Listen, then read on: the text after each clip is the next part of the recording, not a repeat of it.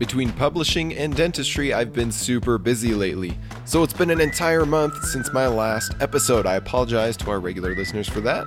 Fortunately, I've still had enough time to play plenty of new-to-me games that I'm eager to share. And what better way to end this podcast drought than with an all Knizia episode? That's right, today I'm going to be sharing my first impressions of 8 new-to-me Reiner Knizia games. These games include No Mercy, Gang of Dice, Treasures of Nakbi, Great Wall of China, Hekmek am Kartenek, Aristocracy, Marshmallow Test, and The Quest for El Dorado, The Dangers in Muisca expansion. My name is Nick Murray, and you are listening to the Bitewing Games podcast.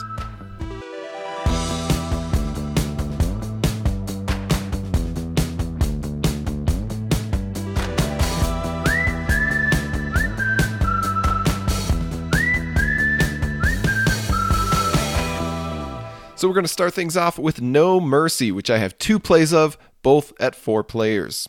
Korean publisher Mandu Games caught wind that I was a Knizia fan, and they generously sent me their 3 recent Knizia publications to explore and share my thoughts on. The first of these is No Mercy, which is another push your luck game by the good doctor.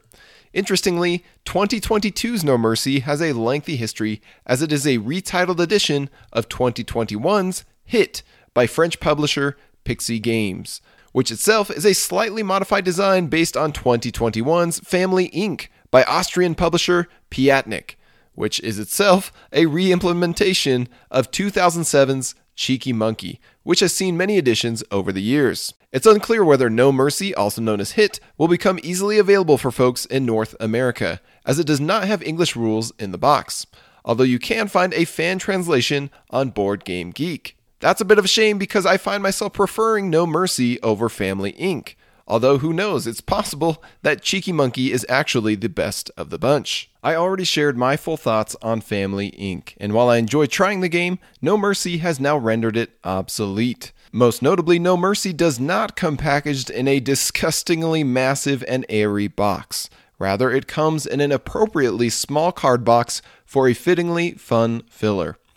I won't go into the full gameplay here because it's so similar to how I explained Family Inc., but the gameplay differences are notable as I find myself preferring them as well. With Family Inc., you only steal from other players' queued stashes when you conclude your turn without busting. With No Mercy, you must decide to steal mid-turn, the moment you reveal a matching card. And sometimes it's better to not steal from others if you wish to draw a second or third card without the chance of busting. There's also no race to 100 points, or awarding of swingy 50-point diamonds. Rather, you'll simply play through the entire deck and add up your collected cards at the end. At any rate, if you have the opportunity to track down a copy of No Mercy or Hit without much trouble, it's certainly a quick and lively crowd pleaser. Players will enjoy the freedom of expressing themselves by playing it safe and collecting a few cards per turn, or pushing their luck deeper into the draw pile to hopefully nab lucrative stacks from vulnerable opponents. But at the end of the day, it's mostly just a luck fest. The important thing is that it knows its limits and stays well within those boundaries. So I give a fair prognosis to No Mercy. And if you're wondering where to acquire this game, I'm told that Board Game Geek will soon be selling No Mercy on their website. Next up, Gang of Dice, which I also have 2 plays of at 4 players. Unlike No Mercy or the next Mandu Games title, Treasures of Nakbi, Gang of Dice is a Knizia design with no history that I'm aware of. It's also admittedly the Mandu game that I was most looking forward to beforehand, precisely because it is the most unique of the bunch. If I had to give this design a nickname, it would be Ego Yahtzee, and I love a push your luck game that puts players' egos front and center. The challenge takes place over 12 rounds of players selecting any number of their hidden supply to roll, and attempting to roll the highest sum, with the winner claiming all of the dice that were invested in rolls that round.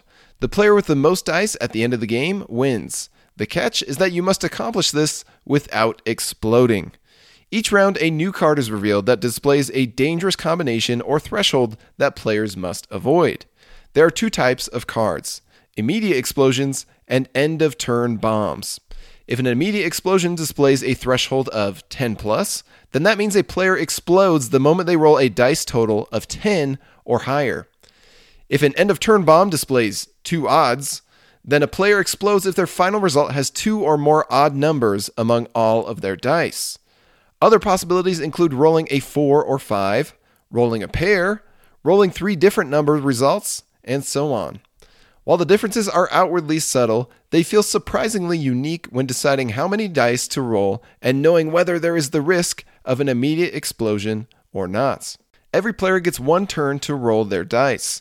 Exploded dice end up in the middle, and the highest roll that did not explode takes all of the dice that were rolled, whether they exploded or not.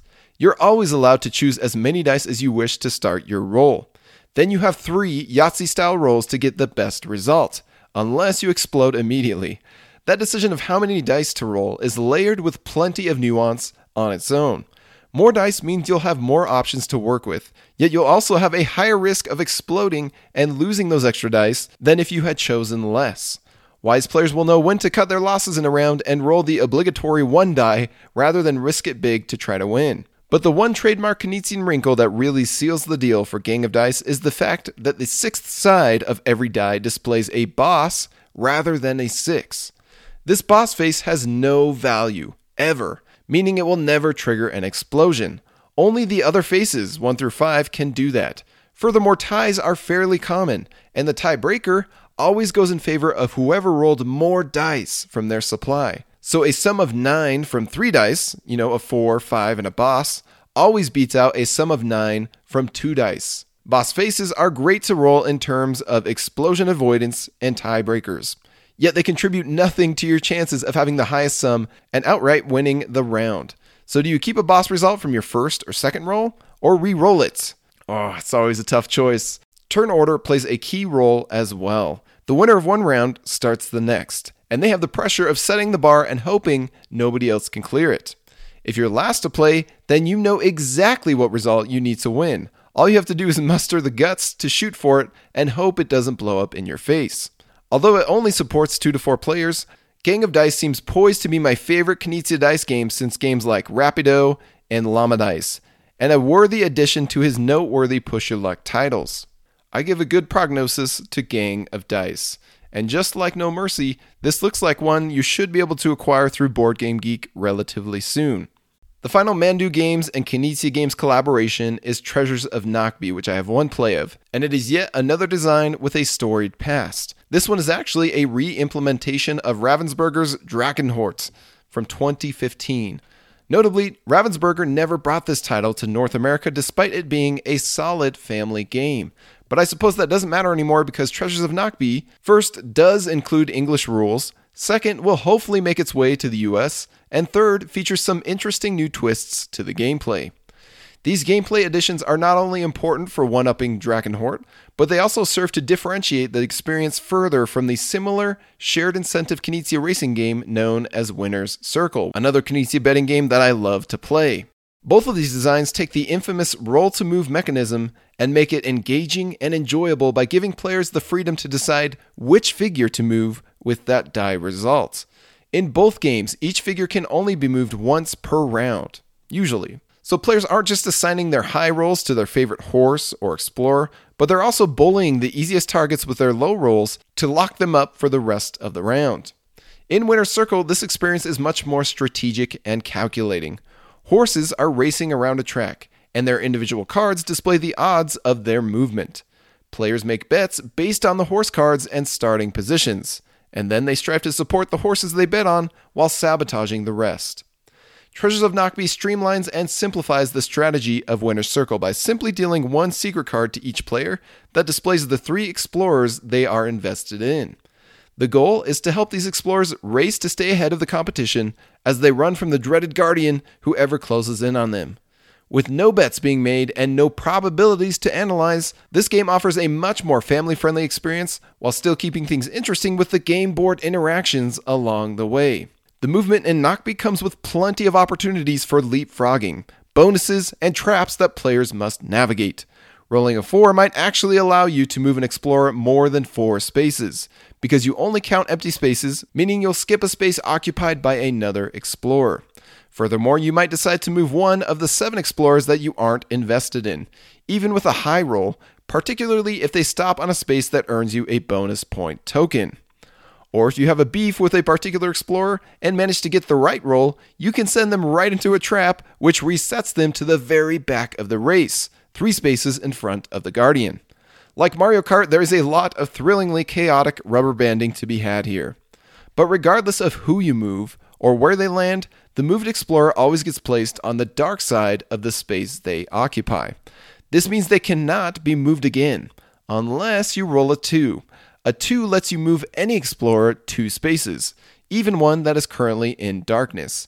And there are 2 faces of the die that can give you this result. But where most of the dice results only let you move explorers still in the light, you'll eventually reach a point where all explorers are in darkness. This triggers the end of the round, where explorers are pushed into the light side of their space, and the Guardian plays catch-up in an attempt to catch a straggler.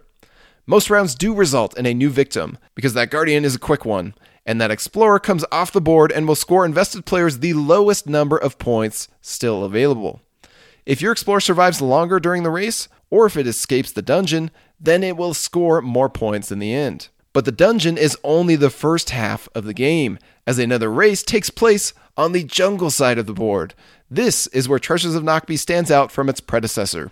Where Drakenhort's second map merely rearranged the number and placement of traps, Nockby brings in 3 additional modules that add to the wacky theme and experience.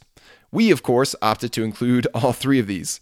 One corner of the board has the dreaded river that acts as a double darkness, meaning it takes an extra round for explorers who stop there to even be able to move again, unless a 2 is rolled, which will land that explorer in a trap and set them back near the Guardian, for better or worse. Another space has a shortcut that goes both ways, meaning an explorer that stops there has to take this passage, which will set them further behind or further ahead and potentially even swap spots with another explorer. Finally, another corner of the board is a one-time landmine, or more accurately, a snake pit, that instantly eliminates that explorer and every other explorer currently in that column. It's pretty wild. Despite how much luck is involved in terms of which explorers everyone is randomly invested in, because it's possible for multiple players to be supporting one explorer while only one or even no players support another. There's also the fact that how many points you get from a face-down bonus token can range from 0 to 3, and what dice result you roll on each turn. Reiner still manages to cram the game with plenty of clever considerations between who to move with your die result, what type of space they will land on, and which explorers are most important to help or hurt across the 2 races. The luck-driven features here not only add to the silliness, but they also make the game more competitive and approachable for younger or more casual players. Treasures of Nockby presents yet another compelling case for why Reiner Knizia is my most trusted designer. He understands what makes games enjoyable and consistently injects them with the right blend of dramatic luck and meaningful decisions for the game's intended audience. In this case, I now have a Chutes and Ladders style of game that is actually good and perfect for any combination of family, friends, gamers, and non-gamers, which is why I give a good prognosis to Treasures of Nockby. And again, this is another one that you can probably acquire soon through Board Game Geek. That's at least what publisher Mandu Games told me. Of course, if you're from Korea or somewhere close to there, then it's probably going to be a lot easier for you to acquire just from retailers. Next, we're going to talk about the Great Wall of China, which I have 1 play of. You know what's surprising? According to Board Game Geek, there is only 1 game in existence that goes by the title Great Wall of China. You know what's less surprising? That game is designed by Reiner Knizia. Here we have a classic Knizia card game from 2006 that honestly feels like a card game version of Samurai. Only Samurai got its own official card game 3 years later, which is even more faithful to the source material. Great Wall also mimics the auctions, hand management, and card ability chaos of Condottiere, but it admittedly does so in a more reserved and balanced manner. Like Samurai, players have identical supplies that are individually shuffled and enter each hand in a unique order. The key is to make the most of your current opportunities while you wait for the right cards to come at hopefully the best times. If you can manage to sort of keep track of what other players have left to play, then that can offer huge advantages as well. Players are competing to earn point tokens by contributing to various segments of wall. If you start your turn as the single largest contributor in a particular row, then you get to claim a point token in that row.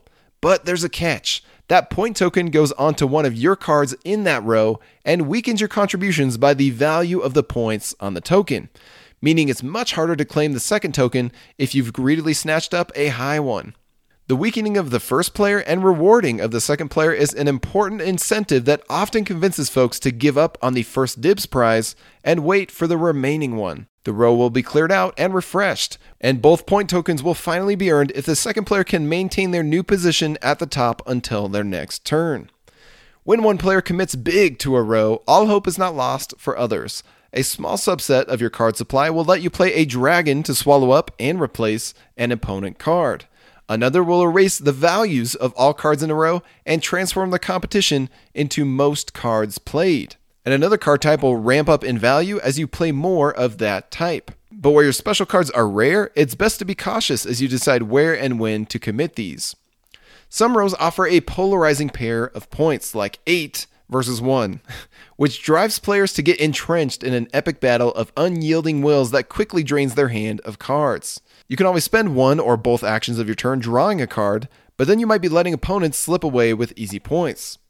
Other rows may offer a very uniform pair of points, like 4 and 4, where a pair of players can more easily and efficiently give way for one to claim the first token, so the other can secure the second. There's plenty of tactical nuance here that I'm impressed and engaged during play. I'm just not sure that Great Wall of China does quite enough to stand out from Samurai and Condottiere and those kind of games. Most critically, it's not quite fast enough to justify playing this over more meaty strategic games that also play in under an hour. So I give a fair prognosis to Great Wall of China. This is one that you can probably most easily acquire through the Board Game Geek market, where folks are selling their used copies. Next, let's talk about Heckmech am Kartenek, which I have 2 plays of at 4 and 5 players. Reiner Knizia loves to revisit his strongest brands with designs that put a spin on what makes them shine.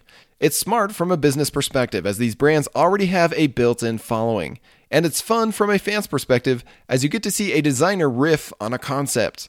Yet, as I've mentioned with other lines like Azul, Super Skill Pinball, and Keyflower, they also run the risk of intimidating newcomers or burning out fans.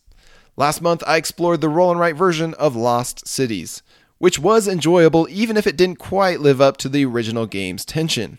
I also own the original Llama and newer Llama Dice, and I actually strongly prefer Llama Dice, as well as Modern Art and Modern Art Card Game, although the card game didn't land for us, as well as Battle Line, also known as Schotten 1, and Schotten 2. And of course, I plan to acquire everything in the My City line, including the upcoming Roll and Write and big box sequel, My Island. Furthermore, I own a couple standalone or combinable experiences from the Quest for El Dorado line. Then Reiner has sibling designs like Tigris and Euphrates and Yellow and Yangtze, or Ingenious and Axio, or pseudo-sibling designs like Through the Desert and Blue Lagoon, Samurai and Babylonia, and so on.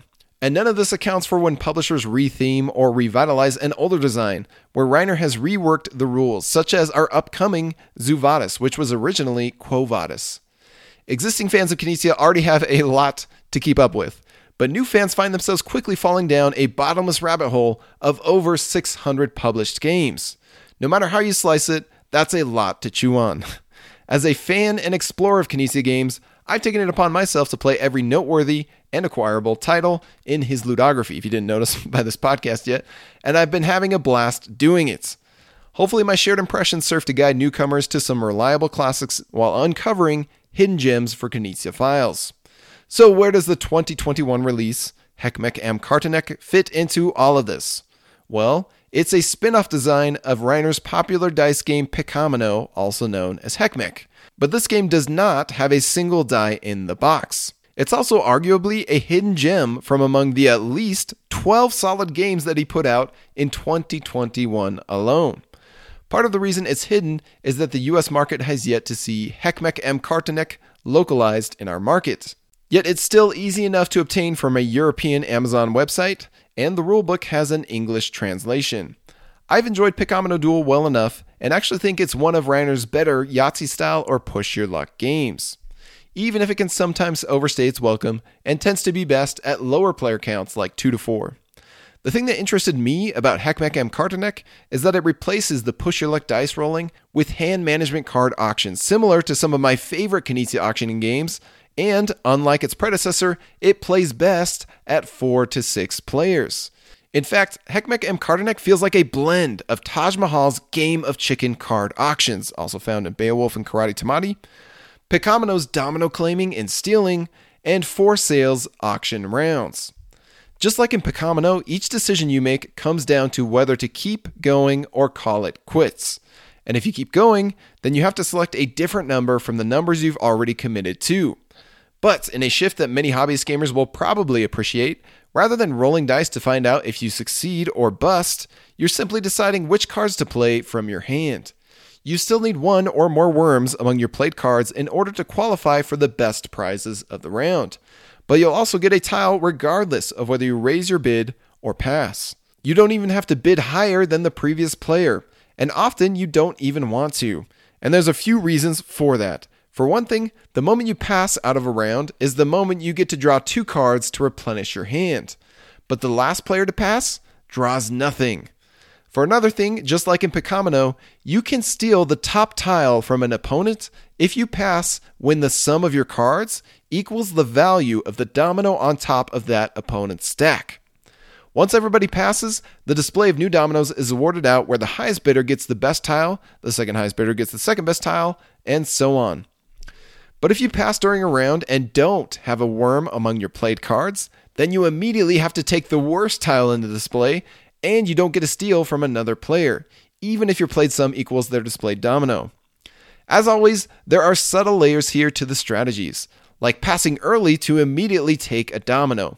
Not because that new domino is good, but because it covers up and protects another domino that you can see your opponents are scheming to steal. Or you can bluff your early card plays with weak numbers to give your opponents a false sense of security so they pass early on, only for you to drop a fat stack of 5s and exceed their bid.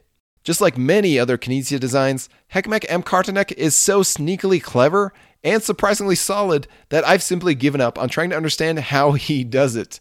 At this point, I'm just along for the enjoyable ride.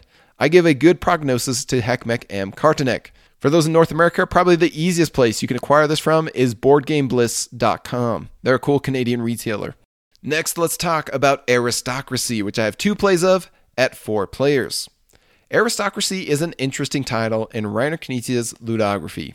It was released in 2019 by publisher Tasty Minstrel Games, one of their last titles to be released before they went bankrupt. Obviously, and unfortunately, Aristocracy wasn't a big enough release to save that sinking ship. Although I am a major Knizia fan, this big box game has been living in the shadows of his other more successful or more interesting releases during that same time period, including 2018's Blue Lagoon and Yellow and Yangtze, 2019's Babylonia and Tajuto, and 2020's My City, among others. And unfortunately, Aristocracy doesn't do enough to justify its escape from the shadows of those giants. On top of that, I'm not a huge fan of the art style for Aristocracy, where it makes it look like a 15-year-old game rather than a 3-year-old game. Despite the fact that the publisher is now extinct, the game itself was actually pretty easy to find online. And while it's quickly been forgotten by the masses, I was curious to give it a try. I've come to find that even a subpar Knizia tends to be more engaging and worthwhile than many of the hottest flash-in-the-pan games in our cult of the new industry.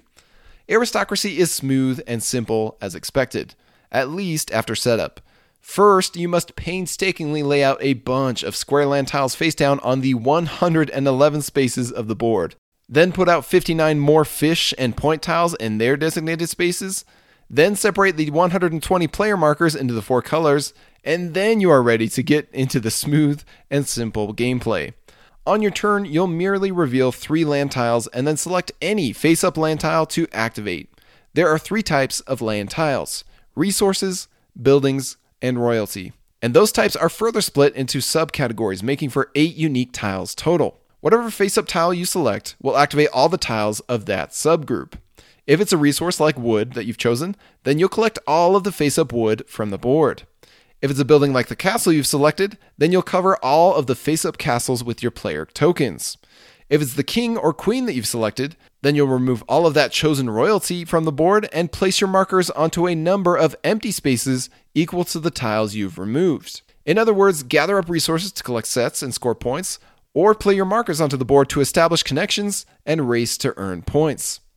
There are enough ways to score points here, like building a line that connects cities, placing enough markers in one district, placing a marker in all districts, collecting lots of resources and sets of resources, that you'll always have a decent strategy to work toward. Whether that strategy pans out or not is going to heavily depend on how the tiles are revealed and how tempting those tiles are to your opponents.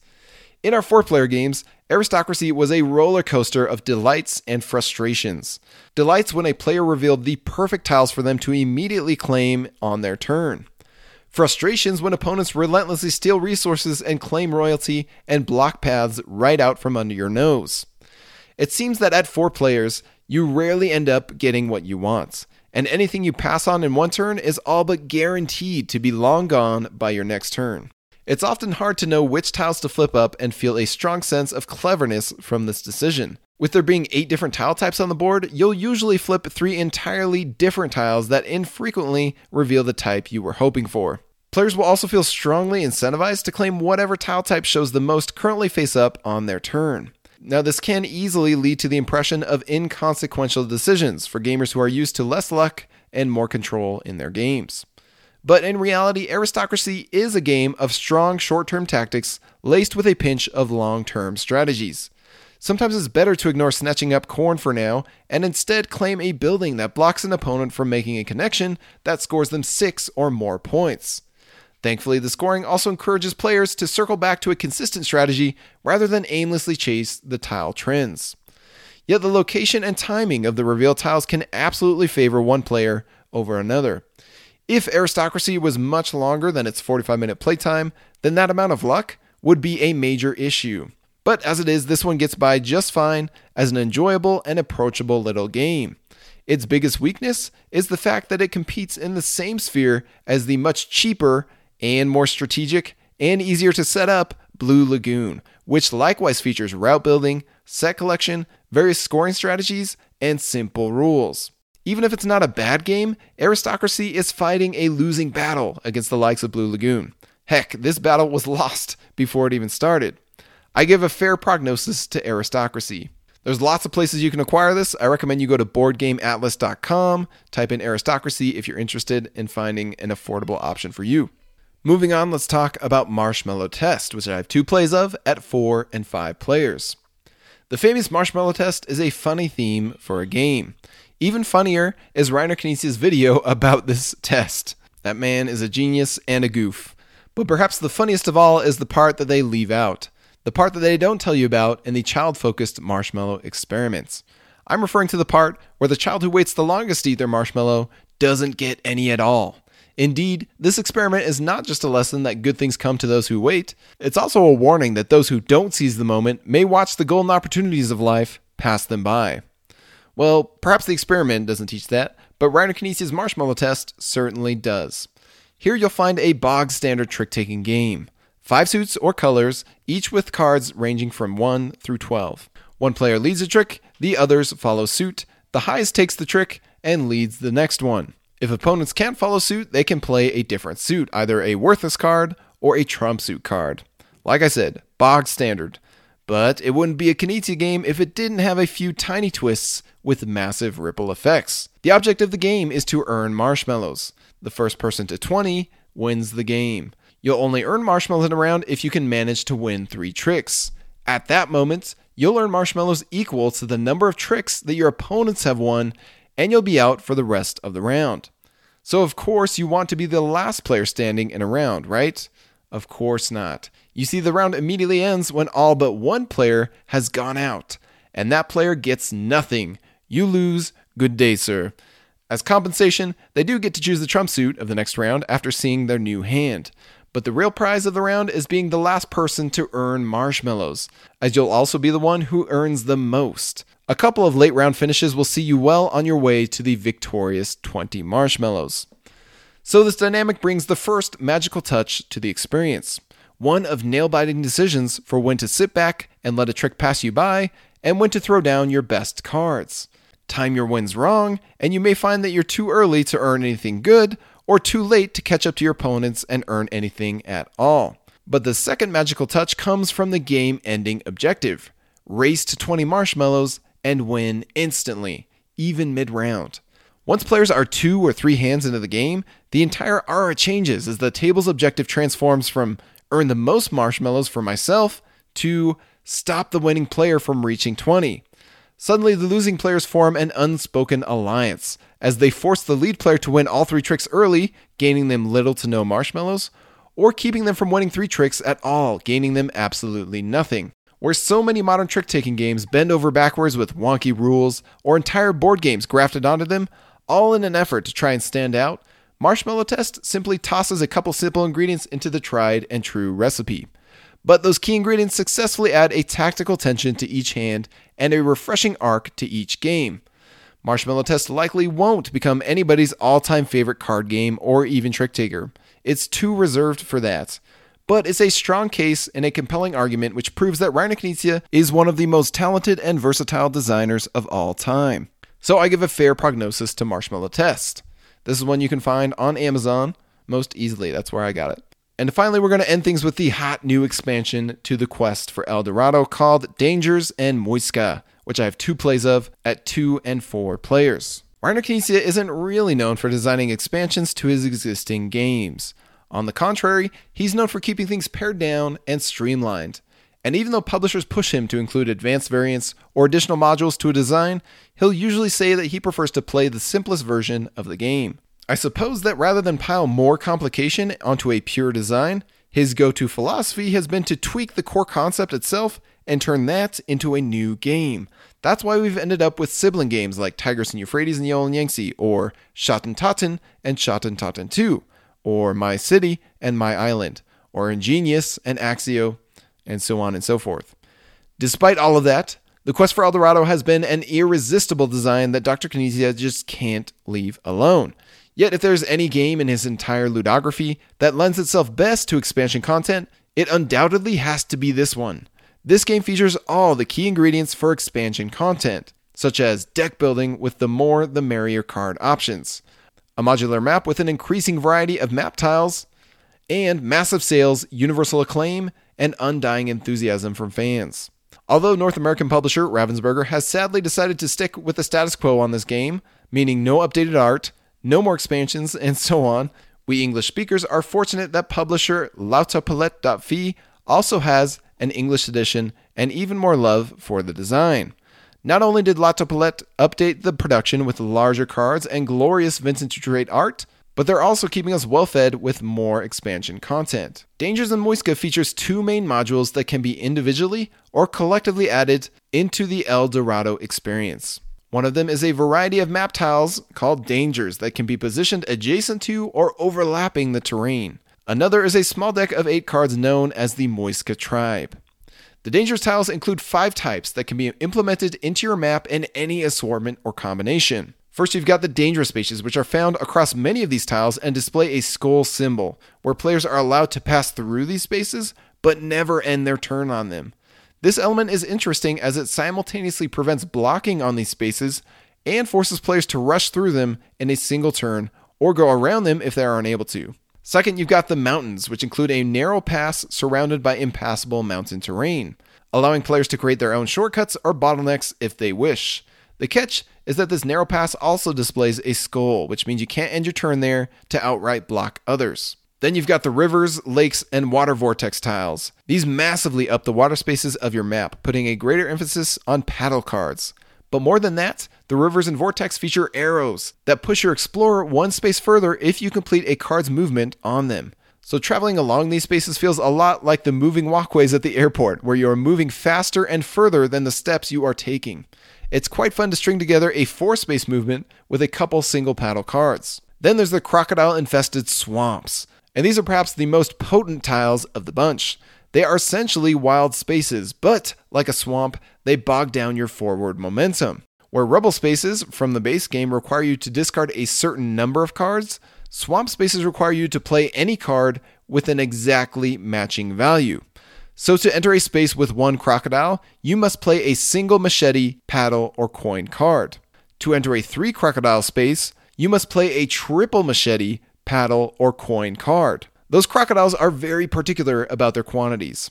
If you plan to traverse the swamps, then it's important to be prepared with a deck that has a variety of values. Trashing all of your 1s or ignoring 2s or 3s can be detrimental to your success. Finally, there are shrines and artifacts, and they are a bit of a nod to the pick up and deliver expandalone game, The Quest for El Dorado: The Golden Temples. Here, 4 shrines are placed out along the route to El Dorado, and players must stop at each one and sacrifice, meaning trash, a matching colored card in order to acquire the artifact. You must collect all 4 artifacts before you can enter the gate to El Dorado and win the game. Rather than be a simple race to the finish line, this forces players to stop at 4 checkpoints along the way and be prepared with the right colored card in hand when they reach each checkpoint. While our first plays of this were as simple as placing shrines beside or on top of the linear racetrack, I'm now realizing that this allows for maps that feature branching paths that players must travel down and backtrack from. And that's really the crux of the Modular Dangers expansion. It gives you loads more tools for adding refreshing challenges, obstacles, and routes to the map. My only complaint is that this toolbox doesn't come with any suggested setups. Players with a basic level of game design sensibilities should be able to figure out where these dangers will fit best. But I could easily see some folks arranging maps that result in painfully slow segments, blatantly obvious strategies, or both. On the other hand, the absence of suggested maps in this expansion means that I've finally discovered that part of the fun of Quest for El Dorado is in the setup itself, embracing your inner game designer and concocting a thrilling journey for everyone to enjoy. But new space types and increased map customizability aren't the only killer addition that this expansion offers. Those of you who have played El Dorado before, have you ever had the experience where you draw a super strong card from your deck at the most inopportune moments? Like when the triple paddle in your hand is useless because you are completely surrounded by jungles and villages. Yeah, I've had that experience too. Well, let me introduce you to the Muisca cards. The Muisca tribe is a deck of 8 cards that gets placed next to the market board. 2 cards are drawn from the top and displayed beside the market, increasing your card purchase options from 6 to 8. And a purchased Muisca card is immediately replaced in the market with another until they're all gone. These cards don't look too different from your standard market options. There's a single wild, a double wild, 3 machetes, 3 paddles, 2 coins, so on. Yet they cost more money to purchase compared to the matching market cards. What gives? I'll tell you what gives. Muisca cards are bankable cards. When you draw one into your hand, you can either play it and discard it like normal, or you can set it aside and save it for a future turn, where it doesn't take up space in your hand. This allows you to call upon a stored Muisca card at precisely the moment you need it most, rather than hope to draw it into your hand on the right turn. Players are allowed to store 2 Muisca cards at a time, and these cards add yet another layer of strategy to the experience. While the first expansion to El Dorado, called Heroes and Hexes, is one that I've held out on due to its mixed reception, Dangers in Muisca seems poised to be much more universally praised. It cleverly blends unique ideas and fresh variety without losing the purity of the deck-building race experience. In other words, it's Reiner Knizia doing what he does best, riffing on the brilliant formula while keeping it smooth and streamlined. I give an excellent prognosis to the Quest for El Dorado, Dangers in Muisca. And again, keep in mind, this expansion is not compatible with the North American edition by Ravensburger of the Quest for El Dorado. If you want to play this, you're going to have to get the European edition from Lauta Palette. The best place to acquire the European edition of the Quest for El Dorado and this new expansion is directly from the publisher, lautapalette.fi. And there you have it, my first impressions of 8 Knizia games, all of which I enjoyed, just some of them a bit more than others. So if you don't know yet, next year Bitewing Games will be launching 2 big box Knizia games via crowdfunding. The first of these will be Zoo Vadis, which is launching in January.